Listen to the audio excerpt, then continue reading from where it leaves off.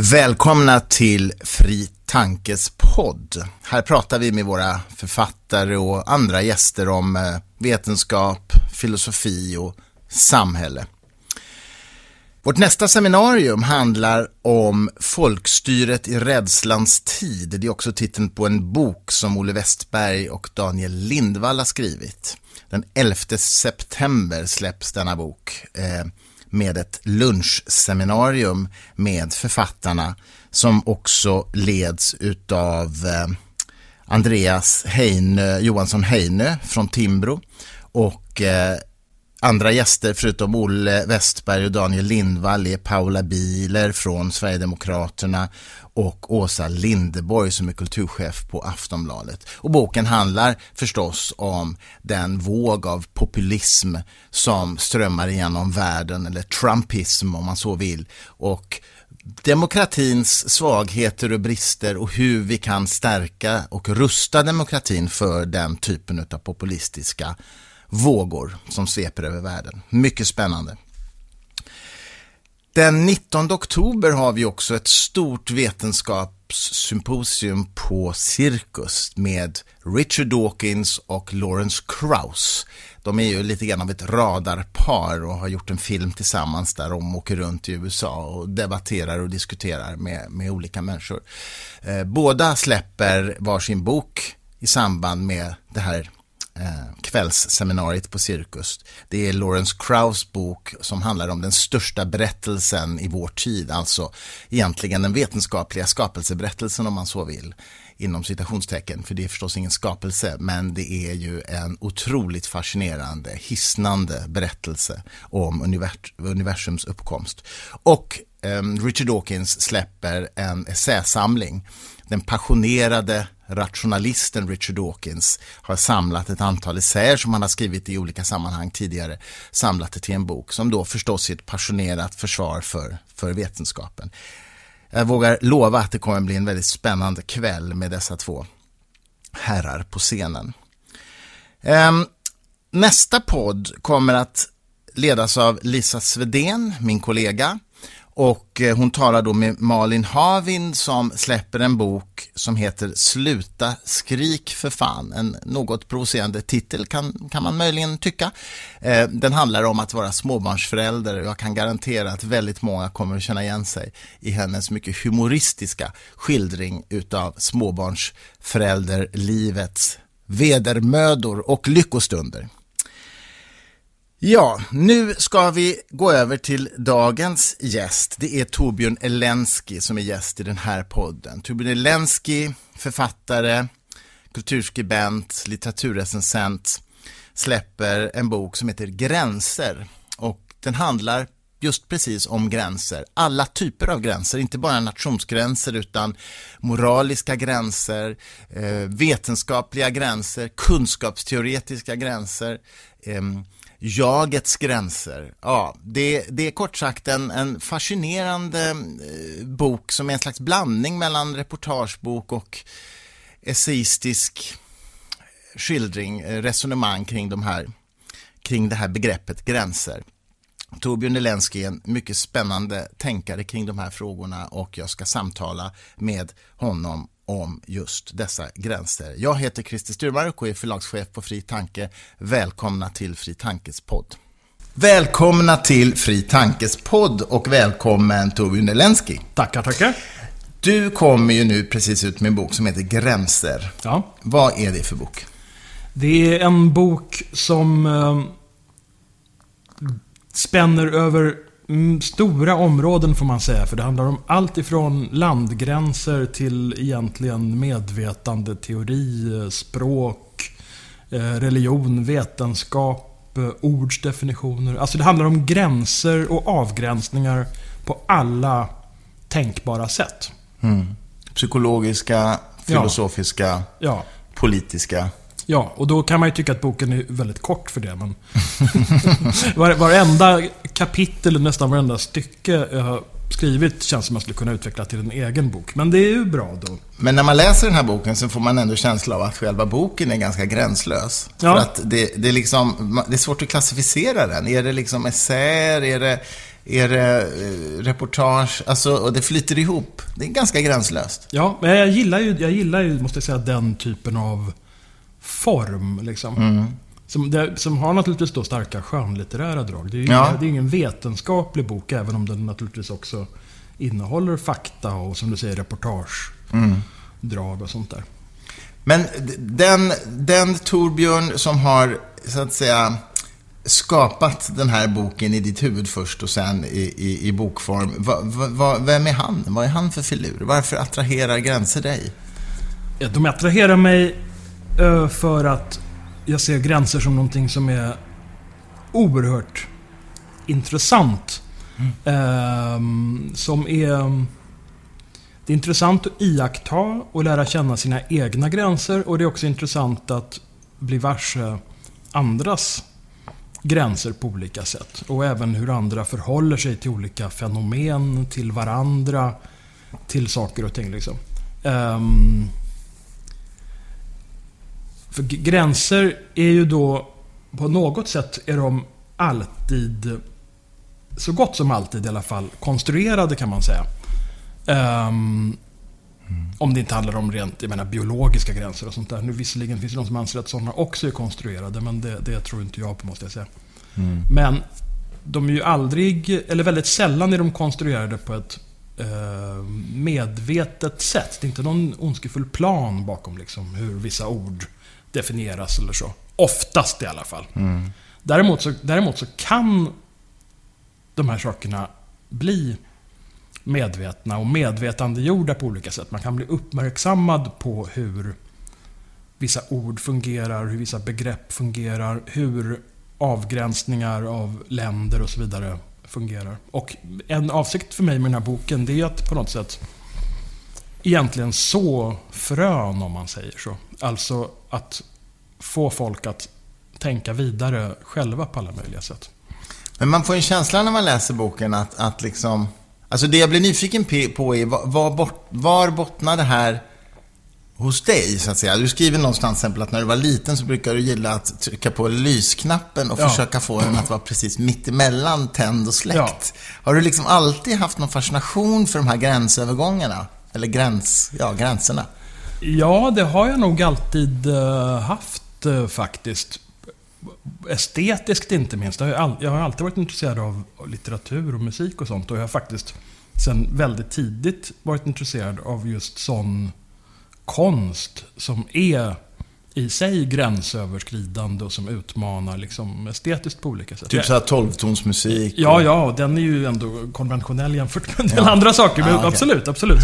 Men jag älskar liksom John Cage väldigt mycket. Som ju är 4 minuters tystnad komponerade han. Ja, det är det mest kända stycket. Men han gjorde mycket annat och han skrev flera böcker också. Men jag tycker ju fortfarande att de här stycken han gjorde på 40-talet för preparerat piano är väldigt... Det är fin och intressant musik alltså.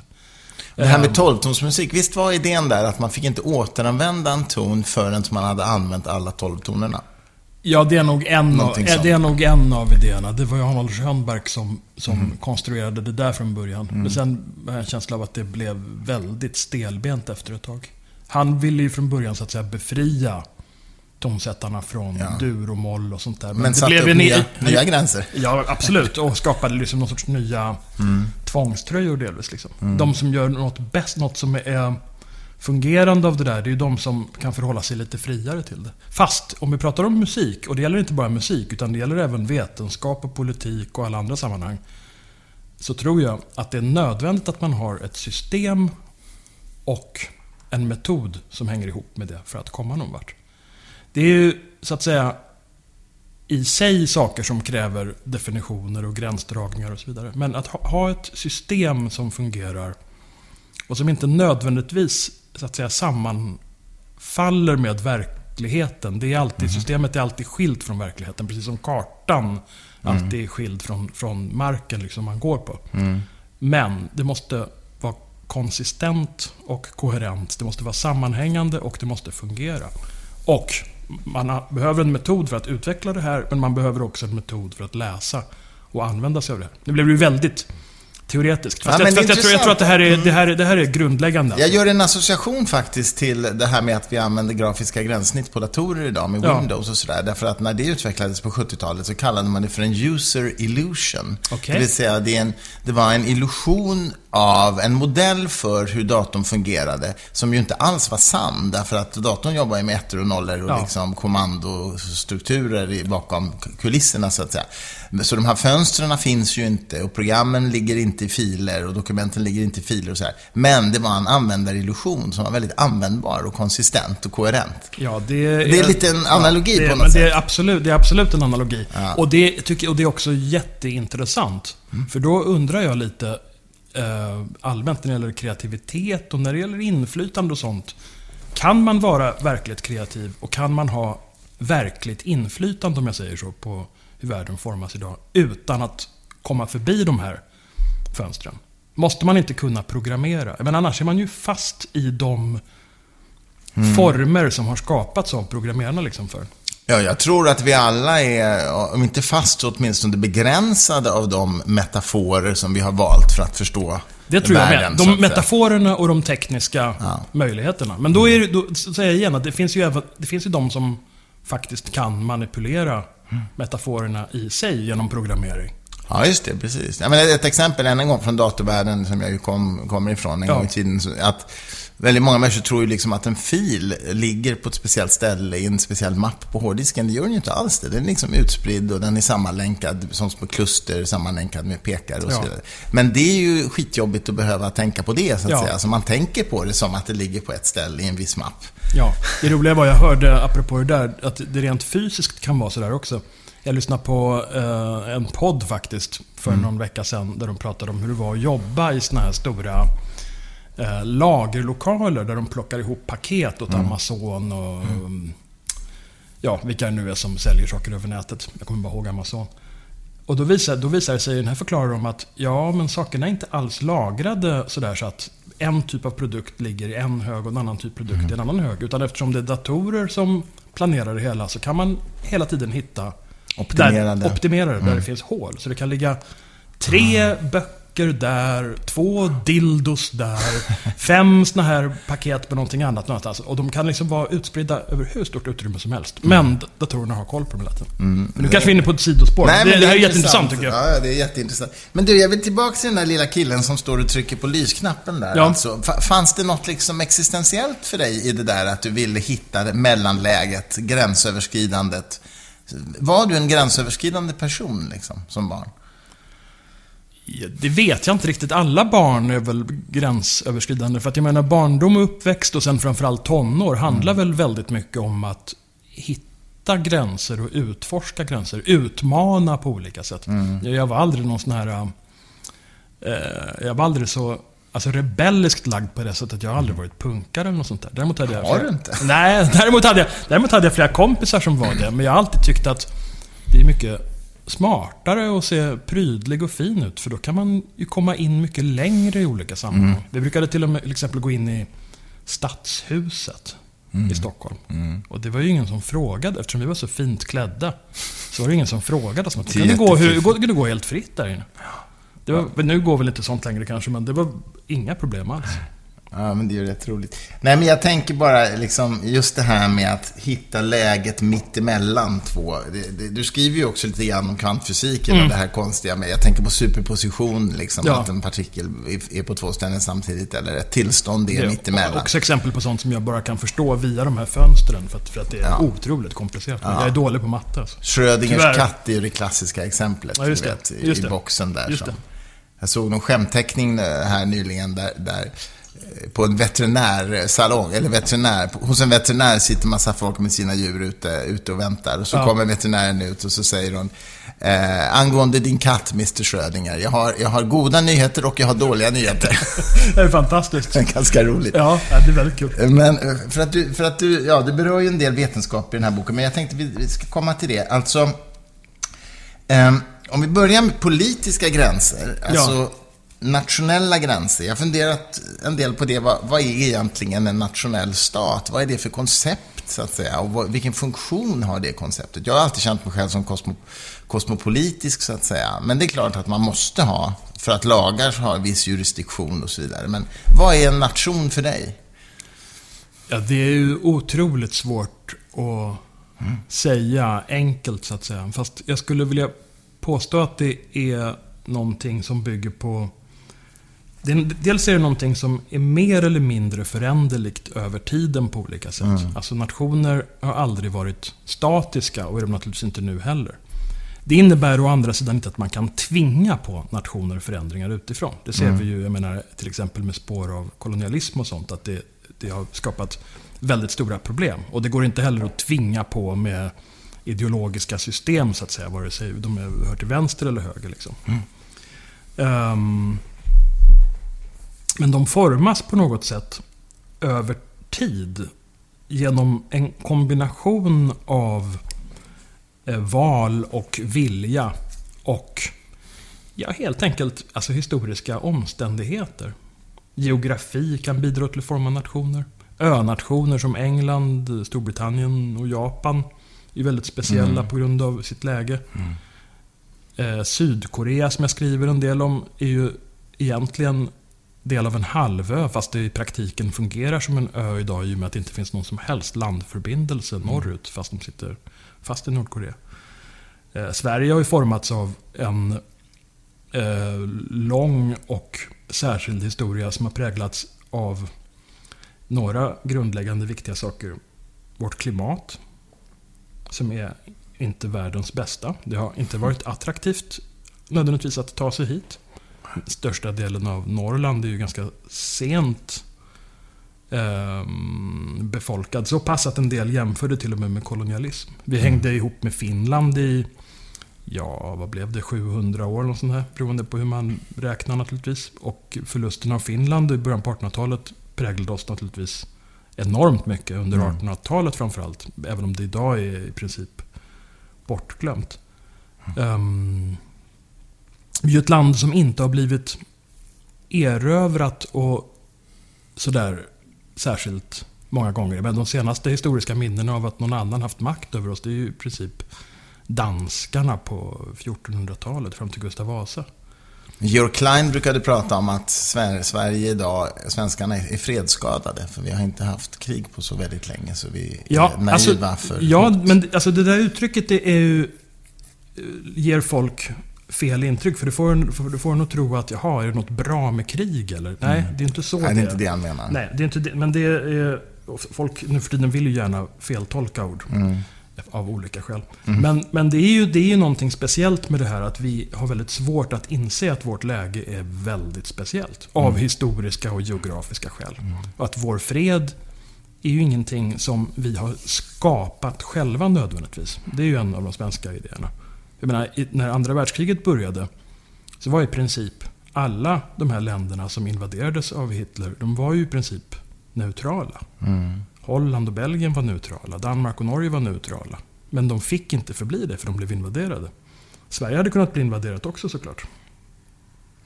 Men återigen, vårt geografiska läge är ju väldigt avgörande. Om man jämför med ett sånt grannland som det faktiskt är som Polen, som har blivit splittrat, uppdelat mellan andra stater, där gränserna har flyttats hit och dit. Liksom. Det är ju helt uppenbart att det beror inte på någon egenskap hos polacken, utan det beror ju på det här landområdets geografiska läge. Mellan då starka andra stater som Tyskland, efter att det är Preussen tidigare, Österrike, Ungern, Österrike och Ryssland och sånt där. Upplever du så att säga att vår samtid just nu så har gränser blivit alltså olika typer av gränser, både nationella men moraliska och gränser, att det har blivit liksom viktigare, att det har blivit känsligare, att det har blivit mer laddat med gränser? Alltså det som har hänt är väl att det finns vissa som förnekar gränsers värde eller till och med deras existens på ett sätt som är väldigt oreflekterande och ytligt, tycker jag. Och vilket då i sin tur provocerar motståndare till en kritik av dem i sin tur, som sen i sig kan vara väldigt ytlig och fyrkantig. Liksom. För jag menar, det är en sak att säga nationer är, och vi pratar om Europa till att börja med då, och norra Europa kanske speciellt. Nationer är de är så att säga historiska skapelser som är, tror jag, nödvändiga på olika sätt. Både av sociala och av kulturella, av politiska, av ekonomiska och andra skäl. Liksom. Det finns ingen anledning att riva sönder fungerande system. Och det är ju inget argument att säga ja, men i Centralafrika funkar inte, så varför ska vi ha... Nej, men vadå? Det är helt andra historiska förutsättningar. Av olika skäl som bland annat hänger ihop med kolonialismen, inte bara. Tappade jag tråden lite här. Vad var frågan som du sa? Nej, men alltså jag funderar kring... Ja. Det känns som att det är en slags känslighet nu. Jag menar, ta bara något nutida exempel. Trump, det här med transgender i militären, sätter han stopp mot och för och abort nu, liksom, stoppar biståndspengar. Och det hade ju också med en slags gräns, en etisk gräns, absolut, medicinetisk gräns. Så att liksom, det känns som att gränser är plötsligt mycket mer laddat, alla typer av gränser. Ja, men och det hänger väl ihop just med att gränserna utmanat så mycket. Och hela den här identitetspolitiska diskursen också med... Ja, fast den handlar ju om att upprätta nya gränser. Alltså jag tycker att den är alltså nya och enligt mig egentligen på något sätt felaktiga gränser. Där man bakar ihop folk beroende på hur de ser ut. Liksom. Det är otroligt det är så intressant. Jag träffade igår på ett möte en kvinna som kommer från Irak ursprungligen, men har bott i lite olika länder och nu i Sverige. Hon sa till mig att jag tycker det är så konstigt, jag har kompisar som, eller känner till människor som säger själva så här att jag är stolt över att vara arab. Och hon sa så här, jag är också därifrån, men varför ska jag säga att jag är stolt över det? Därför det är ju ingenting jag har valt. Det är ingenting, det är ingenting jag har presterat, så att säga. Det är ungefär som om jag skulle säga att jag är stolt över att vara 1,90 lång. Liksom. Jag har inte gjort särskilt mycket för att åstadkomma det, man säger så.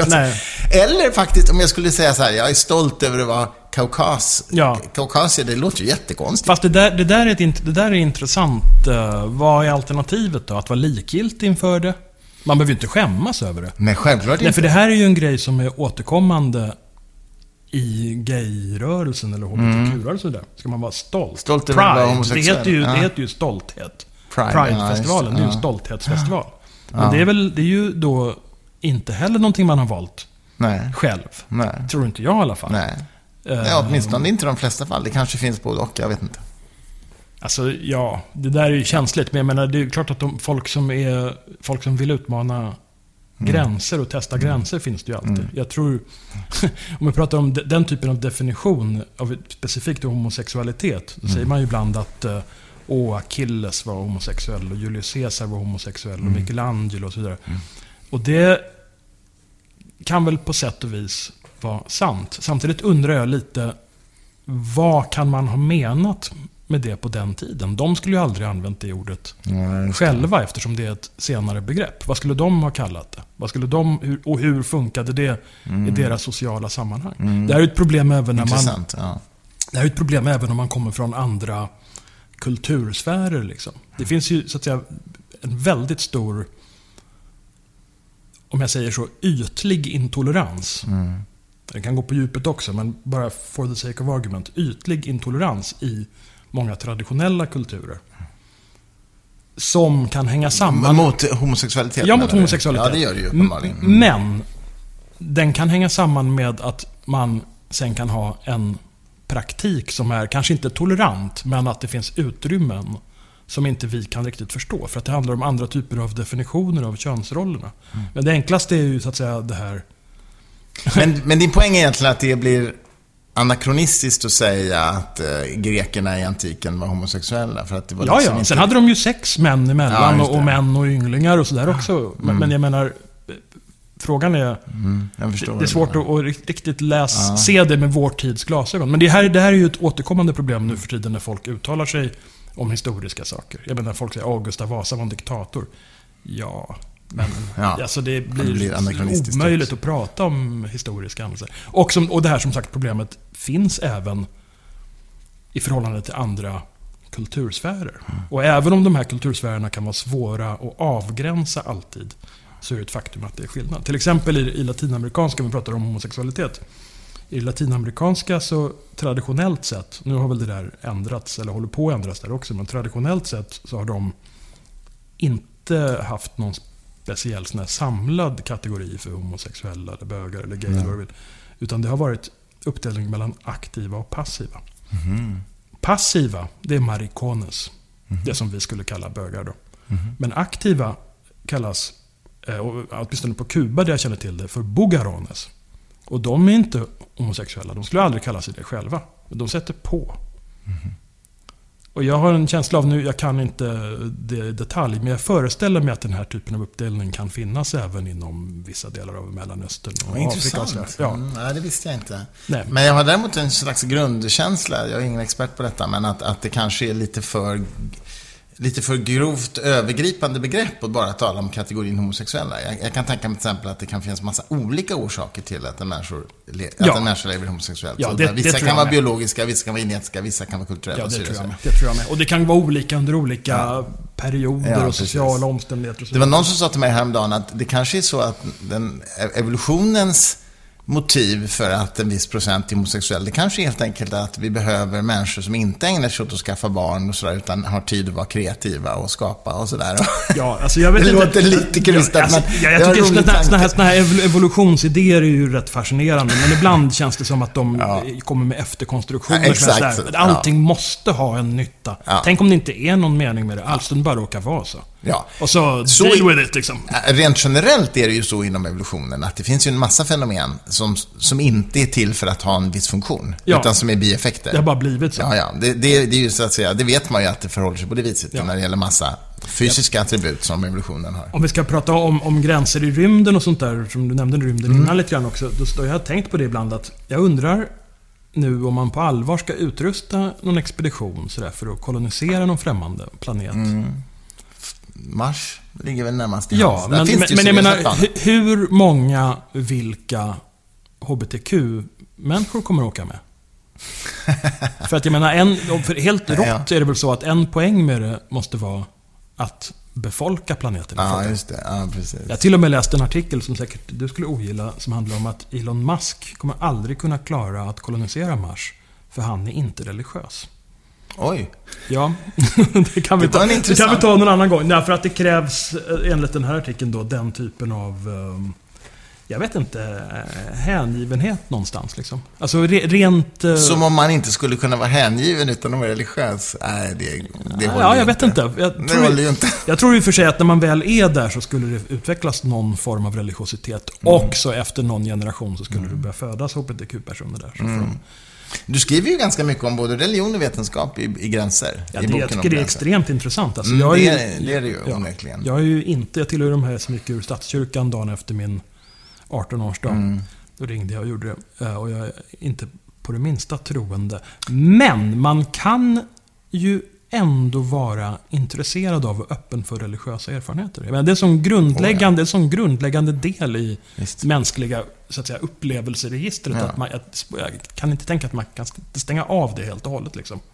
Nej, och framförallt, jag är ju inte heller religiös, men jag skulle kanske inte kalla det religiösa erfarenheter, utan snarare psykologiska upplevelser som kan vara nog så fantastiska. Liksom, absolut. Men det jag tänkte på just i din bok är ju att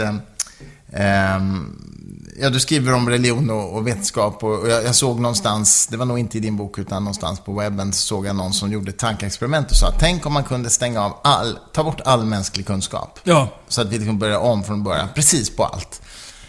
Då skulle det utvecklas helt andra religioner som ser helt annorlunda ut efter 1000 år än vad de gör idag. Och efter 1000 år kanske så skulle vi ha en vetenskap som kommit fram till i stort sett samma saker som idag. Ja. En ganska intressant skillnad. Om du nu skulle ta 1000 år bara. Eller whatever. Ja. Men poängen är så att säga, religionen skulle kunna bli precis hur annorlunda som helst. Men vetenskapen skulle komma fram till samma saker i stort sett, därför att den bygger på empiri och evidens. I alla fall naturvetenskapen. Ja. För humaniora numera är ju lite mera... det verkar lite mer ideologiskt driven ibland. Det är väldigt svårt att ta en del av det där på allvar, tyvärr. Säger jag, fast jag är humanist själv, men... Ja, precis. Men du, jag vill fortsätta lite med de här moraliska gränserna. Jag menar, Jag såg en film häromdagen som heter United Kingdom om det här brittiska kvinnan som gifter sig med en afrikansk prins i nuvarande Botswana. Och hur regeringen försöker hindra dem att gifta sig. För det är liksom ett rasblandäktenskap och sådär. Och till slut så slutar det ju då relativt lyckligt i alla fall. Men, och då tänker man så här, det är helt absurt. Hur kan man ha en idé om att inte en svart och vit får gifta sig? Ja. Men samtidigt har vi ju regler i Sverige som säger att man får bara vara 2 som är gifta. Ja, och inte 4 eller 5. Det är jämförbart, jag vet inte. Det har ju flera... Men jag menar bara att det finns gränser som vi sätter upp som ju... Varför ska det vara bara tillåtet för 2? Ja, alltså grejen är den att det finns ju folk som lever på annat sätt än vara gifta 2 och 2. Det finns folk som har öppna förhållanden. Det finns folk som har... Jag har själv kommer jag ihåg när jag var liten i Italien faktiskt. Vi kände en familj där mannen, en advokat från Milano och hans fru, deras 2 barn, levde med mannens älskarinna. Och hon levde med familjen också. Och hon gjorde det säkert sammanlagt. Han dog här om året. De gjorde det säkert 30-40 år. Alltså. Jag menar, alltså folk kan ju ordna sina liv på alla möjliga sätt. Men sen är ju frågan... Alltså jag kan inte avgöra det. Jag tror att det skulle kunna vara socialt destruktivt att släppa på den typen av lagar. För att personer som riskerar att hamna i beroendeställning av olika skäl, ekonomiska, sociala, vad du vill, religiösa kanske, skulle kunna råka illa ut. Alltså, jag tror du har rätt i det. Min poäng är egentligen bara att vi har också en del tabun eller gränser som vi liksom... Men det är ju rimligt att vi har. Men ett problem kanske är fel ord, men en märklig egenhet hos svenskar är ju att svenskar ofta inbillar sig att vi är helt normala. Vi är helt naturliga.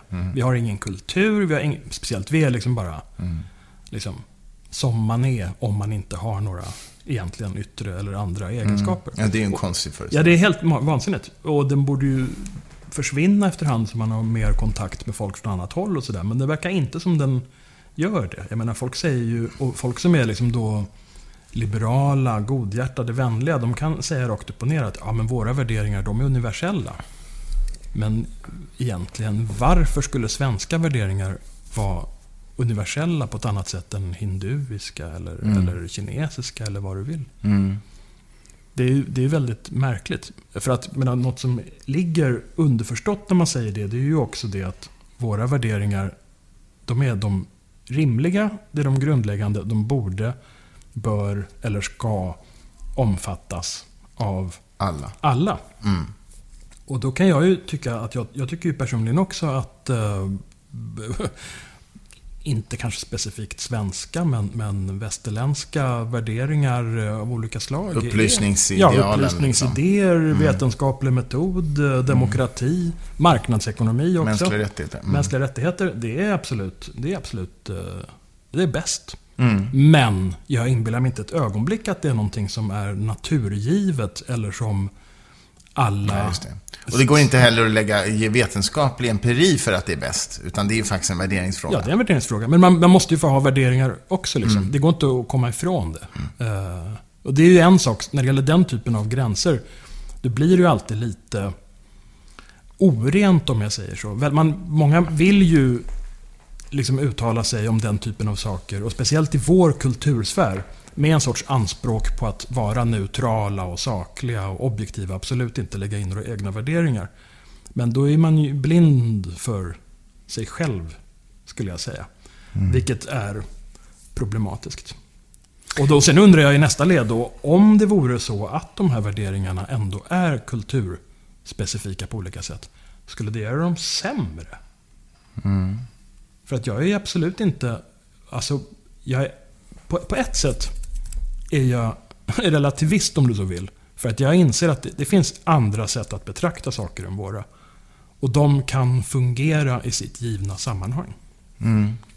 Fast i vårt sammanhang så är det våra värderingar och våra sätt att se saker som är bäst för att de fungerar bäst. Och sen innebär inte det att de behöver vara helt oföränderliga för evigt. Liksom. Men jag tycker ju att alltså utmaningar av vissa av våra värderingar som har att göra med tolerans och sånt där, de är intressanta för att de tvingar oss att ta ställning på medvetet sätt kring olika saker. Fast hittills har det ju varit ganska illa ställt med hur det där har fungerat här. Vilket det kanske hänger ihop med det där som Joe Klein säger om fredsskadadhet, att vi har varit för, på något sätt, alltså isolerade för länge. Isolerade i någon social kultur. Men när du säger att du är relativist, menar du då att till exempel en helt annan syn på jämställdhet till exempel kan vara okej i en annan kultur? Jag tror inte det är det du menar riktigt. Du menar snarare att det är på ett annat sätt i andra sammanhang, men det borde vara en jämställdhet som är universell. Samma rättigheter. Jag tycker att det är en jämställdhet som borde vara universell. Ja. Men det är en värderingsfråga. Det är naturligtvis inte Ja, den är inte universell i sig, utan den är någonting som man måste arbeta för. Ja, just det. Ja, men då håller jag med dig, såklart. Så att säga. Och sen återigen, som sagt, sen blir man ju lurad ibland av den skillnad som kan finnas mellan teori och praktik när det gäller kulturella koder och sånt där. Jag menar, i teorin så kan det i olika sammanhang vara så att män är absolut överordnade kvinnor socialt och så vidare. Enligt religion och så vidare. Men sen kan ju de praktiska förhållandena vara annorlunda. De kan också återigen bero på social status och så vidare. Och de kan skilja sig stort mellan olika områden, vare sig vi pratar om, jag menar, i till exempel indiska subkontinenten eller alla de majoritetsmuslimska länderna. Eftersom islam är det som oftast dyker upp i de här sammanhangen. Liksom. Det är svårt att ibland förstå exakt hur förhållanden fungerar i praktiken när man kommer utifrån. Liksom. Och sen tror jag då att dessutom, om vi pratar, för att ta in det här med migration i de sammanhangen också, så tror jag att ett problem kan bli att folk som går i exil av olika skäl kan tendera att bli mera... de kan börja hålla på sitt eget på ett hårdare och på ett annat sätt än de gör när de är i hemlandet. Det är svårare att utvecklas kulturellt om man tillhör även om man tillhör en enklav i exil eller det var fel ord, men en grupp som befinner sig i exil, som vi nu har mer och mer även i Sverige, att det finns så stora grupper att de så att säga kan i princip hålla sig för sig själva liksom. Men man blir mera konservativ i exil, tror jag. Det är som svenskarna i Minnesota som fortsätter att dansa folkdanser och sånt där på ett sätt som vi inte gör här. Eller i Spanien, eller i Spanien. Jag kommer ihåg att jag träffade för många herrans år sedan ett par tjejer från Libanon jag pratade med. Jag jobbade som lärare ett år, 2001-2002, efter 9/11. Var någonstans? I Libanon? Nej. Alltså, de kom från Libanon, men det här var ute i Botkyrka. Och då pratade jag med dem och då berättade de och beklagade sig lite så att deras föräldrar, de var så efterblivna, tyckte de. De var så stelbenta och konservativa. De hade kommit till Sverige då på 70-talet. Medan för de hölls mycket hårdare här, tyckte de, än deras kusiner som bodde kvar i Libanon. Intressant. Och nu vet jag inte om de precis reflekterade över det där, men jag tänkte det då att det här är nog inte så ovanligt, att de som befinner sig så att säga i sitt ursprungliga hemland, de har en annan förmåga och möjlighet att utvecklas och förnyas, medan när man är i exil så gäller det mer att försöka bevara sig av olika skäl. Så kan det vara, så kan det nog vara. Och det gör ju också det här att den här svenska, eftersom svenskar då anser att man själv är helt naturlig och normal och att invandrare har kulturella egenheter, så föreställer sig ju ofta svenskar att invandrare som kommer hit, deras kulturella egenheter, de är bara en sorts pynt. Och de kommer försvinna, de kommer slipas av när de blir normala som alla andra här i landet. Och då säger jag att det tror inte jag är så himla säkert, utan det kan tvärtom vara så att folk håller hårdare på sin identitet och försöker hålla hårdare fast vid sina traditioner när de befinner sig då i Sverige istället för i Somalia. Men sen är det ju där också individuellt. Ja, och vill jag påpeka, apropå andra gränser som jag också tar upp i boken, det är också klassbetingat. Det är väldigt många som är som du säger och som jag nog skulle ha kunnat säga också i princip kan säga. Väldigt många som känner sig som kosmopoliter och som kan känna vara hemma var som helst i världen. Det är ju, för det första är det storstadsmänniskor och för det andra är det oftast relativt väl eller högutbildade människor med bra förbindelser. Det är klart att jag kan åka till New Delhi och träffa likasinnade eller till Seoul eller Los Angeles, var som helst liksom. Men det är svårt att själv vara uppmärksam på vilket ändå begränsat skikt man då tillhör, som kan se världen så här som någonting som man kan som kan vara ens hem liksom. För det är ju inte byarna i inre av Kina som du tycker är ditt hem.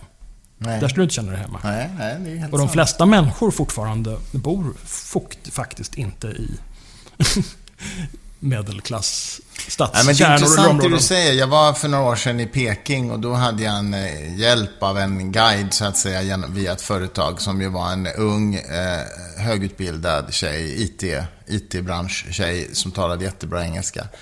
Och hon och jag var ju mycket mer lika i alla våra tankar och värderingar liksom, än vad jag och någon kanske i Norrland skulle vara. Antagligen, ja. Och sen så åkte vi ut en dag med en hyrd bil 3 timmar utanför Peking och hälsade på hennes föräldrar som bodde i en liten by. Ja. Och du vet, som eldade kol på tomten. Och så här, va?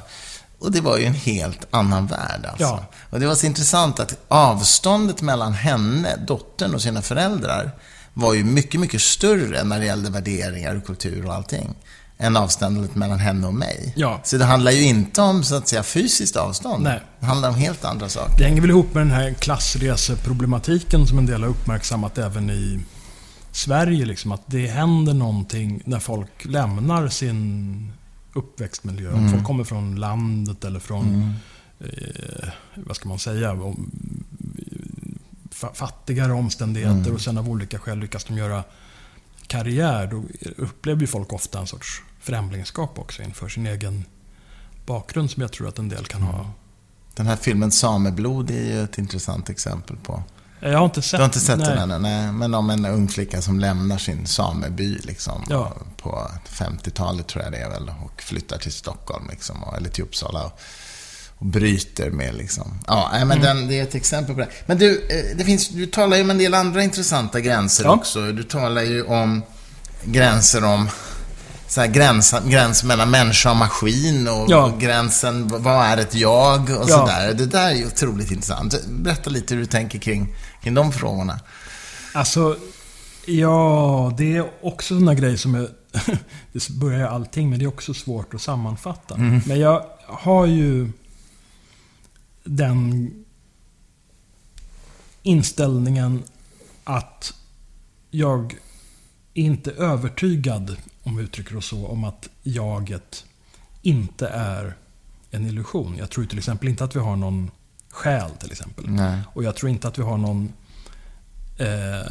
kärna egentligen som är oföränderlig och som skulle kunna gå och lyfta ur oss och flytta över i en maskin eller något sånt där. Utan jag tror att det är mycket, alltså det är mycket mer sammansatt. Jaget är i viss mån en sorts illusion, tror jag. Det skulle Daniel Dent säga också, medvetande filosofen. Att jaget är liksom massa små funktioner som samarbetar i vår hjärna och som ger upphov till denna illusion. Ja. Men och sen är det ju ändå så att man upplever ju ändå en sorts sammanhang. Men för mig är det lite som faktiskt lite som till exempel med Guds existens. På något sätt så hänger det ihop med jaget. Okay.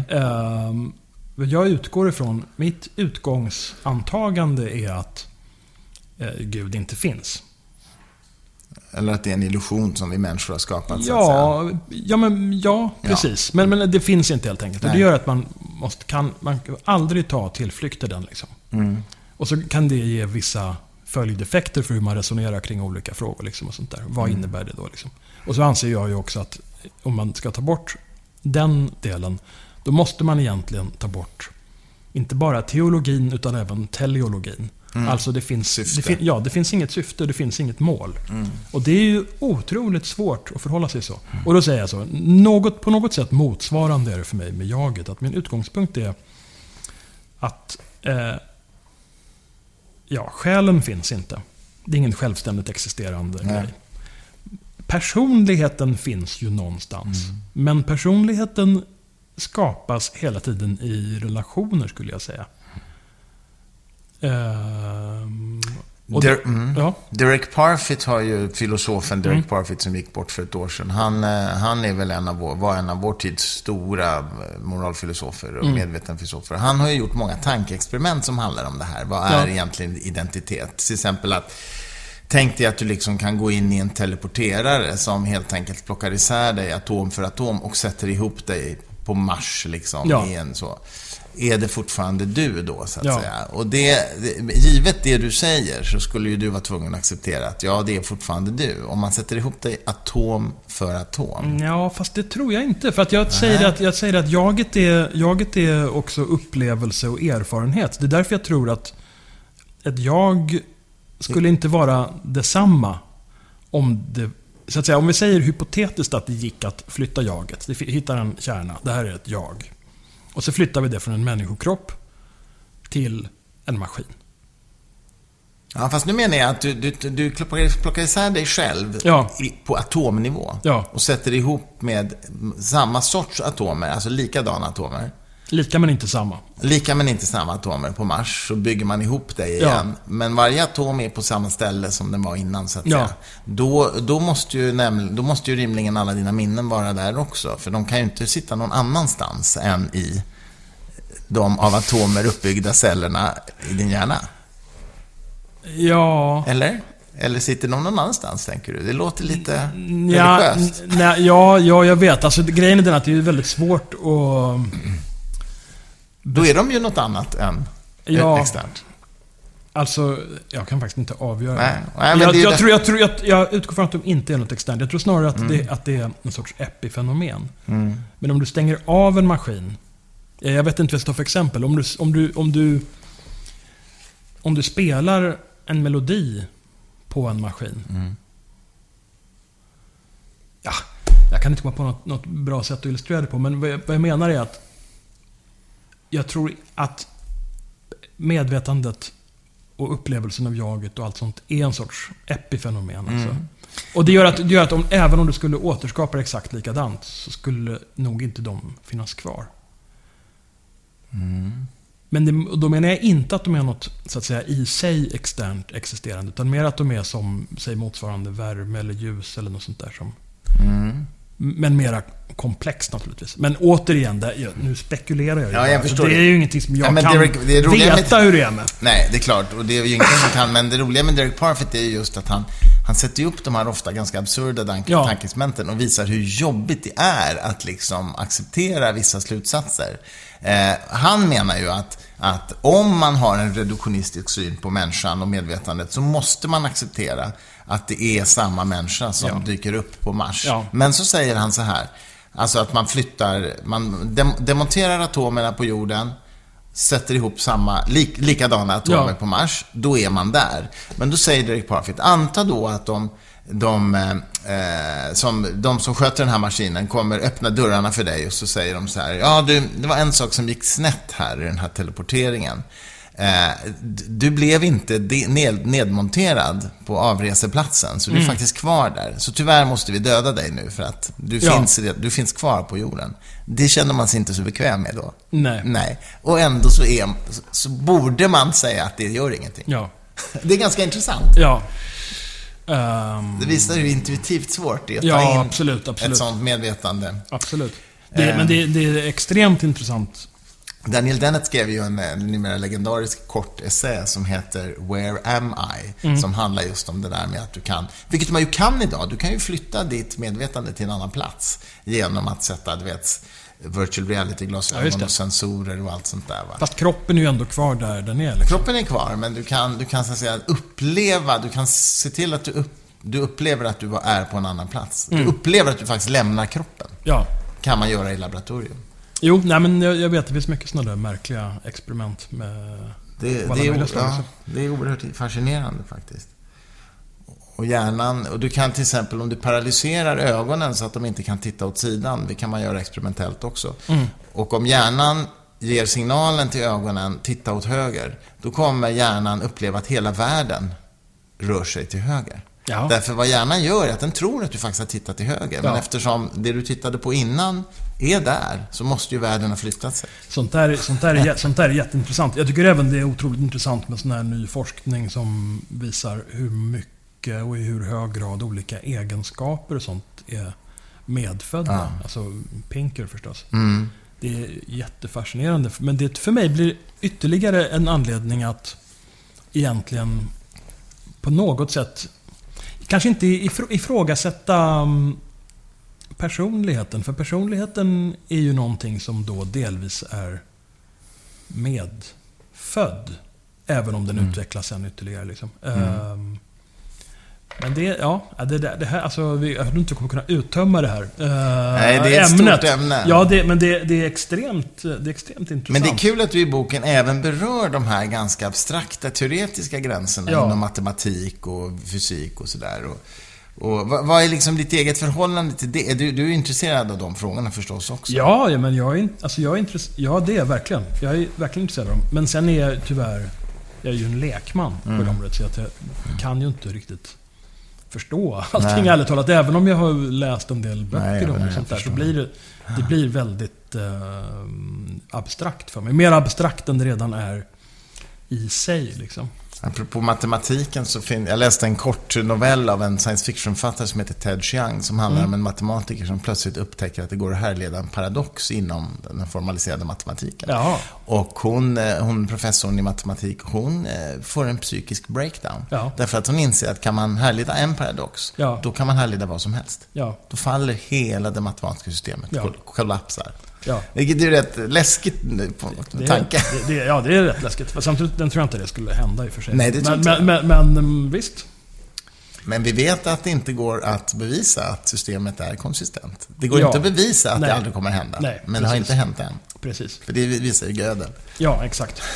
Men återigen, frågan är ju då sen om det behövs. Det är lite det som är min grej med det här, att man ska ha system och metod någonstans.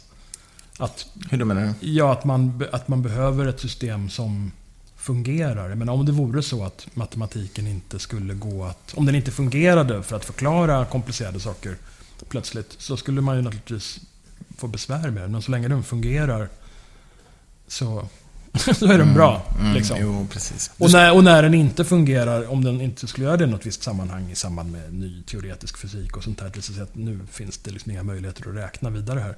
Då skulle man inte för den skull avskaffa matematiken och säga, utan då skulle man ju komplettera och bygga ut den, precis som man har gjort tidigare med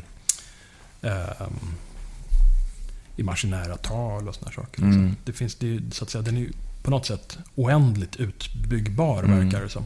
Jo, visst.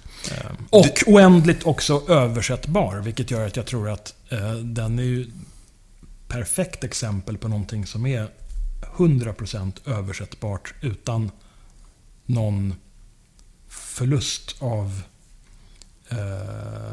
innebörd liksom. Det är skillnad från språk som ibland kanske inte går översätta. Men det finns väl en del idéer nu om att matematik då också skulle vara kulturbundet på något sätt.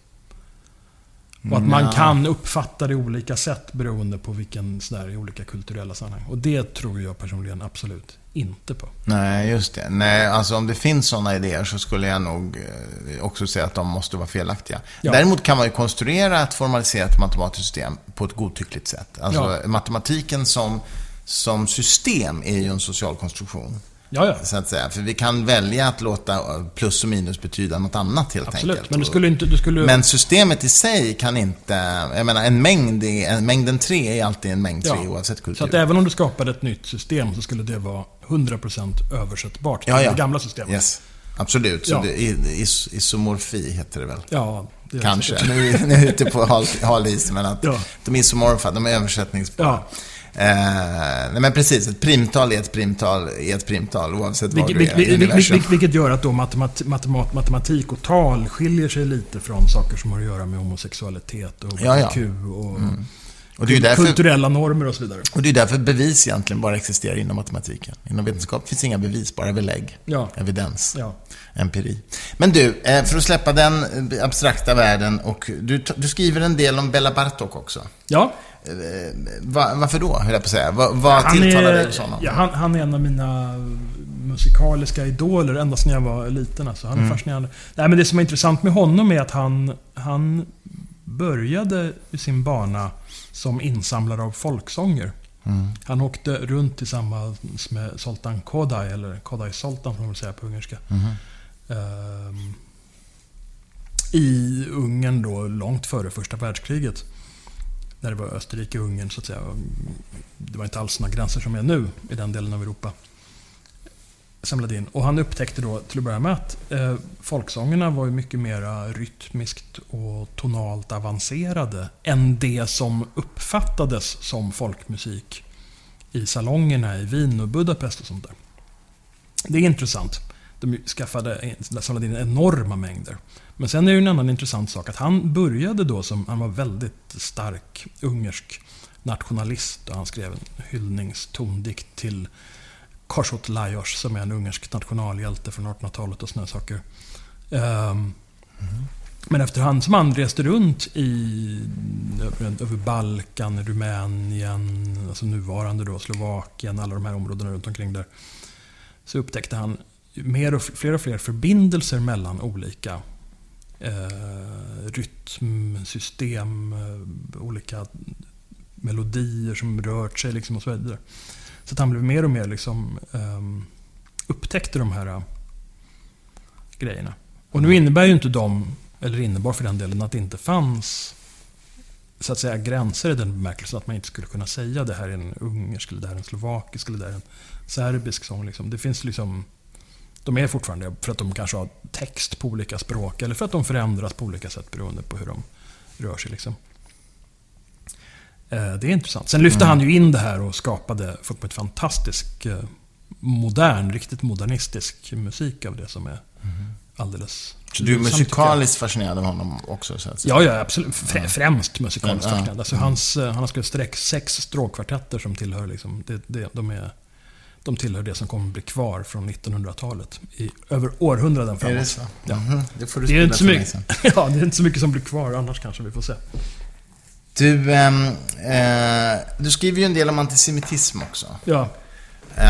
Ett fenomen som ju är högst aktuellt nu i Sverige, inte minst efter nazisterna i Almedalen och överhuvudtaget runt om i världen.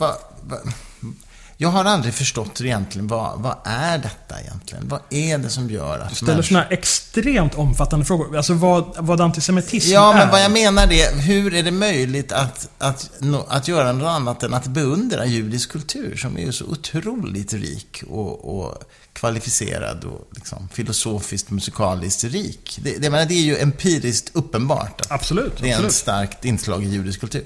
Hur kan man annat än beundra det? Ja, det undrar ju jag också, måste jag säga.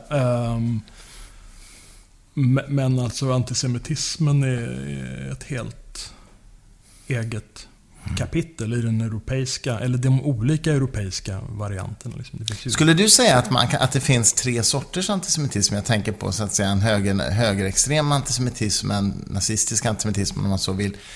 Den kristna antisemitismen som man såg judarna som Jesus mördare, så att säga, Guds mördare. Och den muslimska antisemitismen. Skulle du säga att det är liksom 3 sorters antisemitism? Ja, det kan det kanske vara. Sen hänger de ju så att säga numera ihop på olika sätt. Det finns ju även en sorts vänsteraktig antisemitism. Vänsterextrem antisemitism. Ja, och vad bottnar den i? Alltså väldigt mycket har att göra med den här idén att judar dominerar finansvärlden och media. Helt enkelt. Hörde du Jakob Mullrads sommarprogram? Nej. Skitbra sommarprogram. Och hans berättar just om hur han har utsatts för antisemitism. En lärare som frågade om han tillhörde den judiska världskonspirationen. Liksom, vilket är ju så otroligt korkad konspiration. Men han gör en väldigt rolig poäng av det, därför att då ringer hans mobiltelefon mitt i sommarprogrammet och så säger han så här: jag sitter upptagen och spelar in sommar nu, men du, är vi klara med riggandet utav 2018 års val här? Är vi klara med det nu? Ja, vad bra. Då så, vi hörs sen. Han driver med det. Nej, men det är ju många som driver med det. Det är en väldigt, väldigt fånig idé. Samtidigt är det väldigt starka idéer som hela tiden kommer igen i olika varianter, och de kommer igen förklädda på olika sätt. Liksom. Folk kanske inte säger judarna längre. De kan prata just om finanseliten på ett mer allmänt sätt, som man kan tycka sig, finanseliten finns ju. Och sen räknar de upp alla Goldman Sachs och liksom, Rothschild och vad de hittar på för någonting.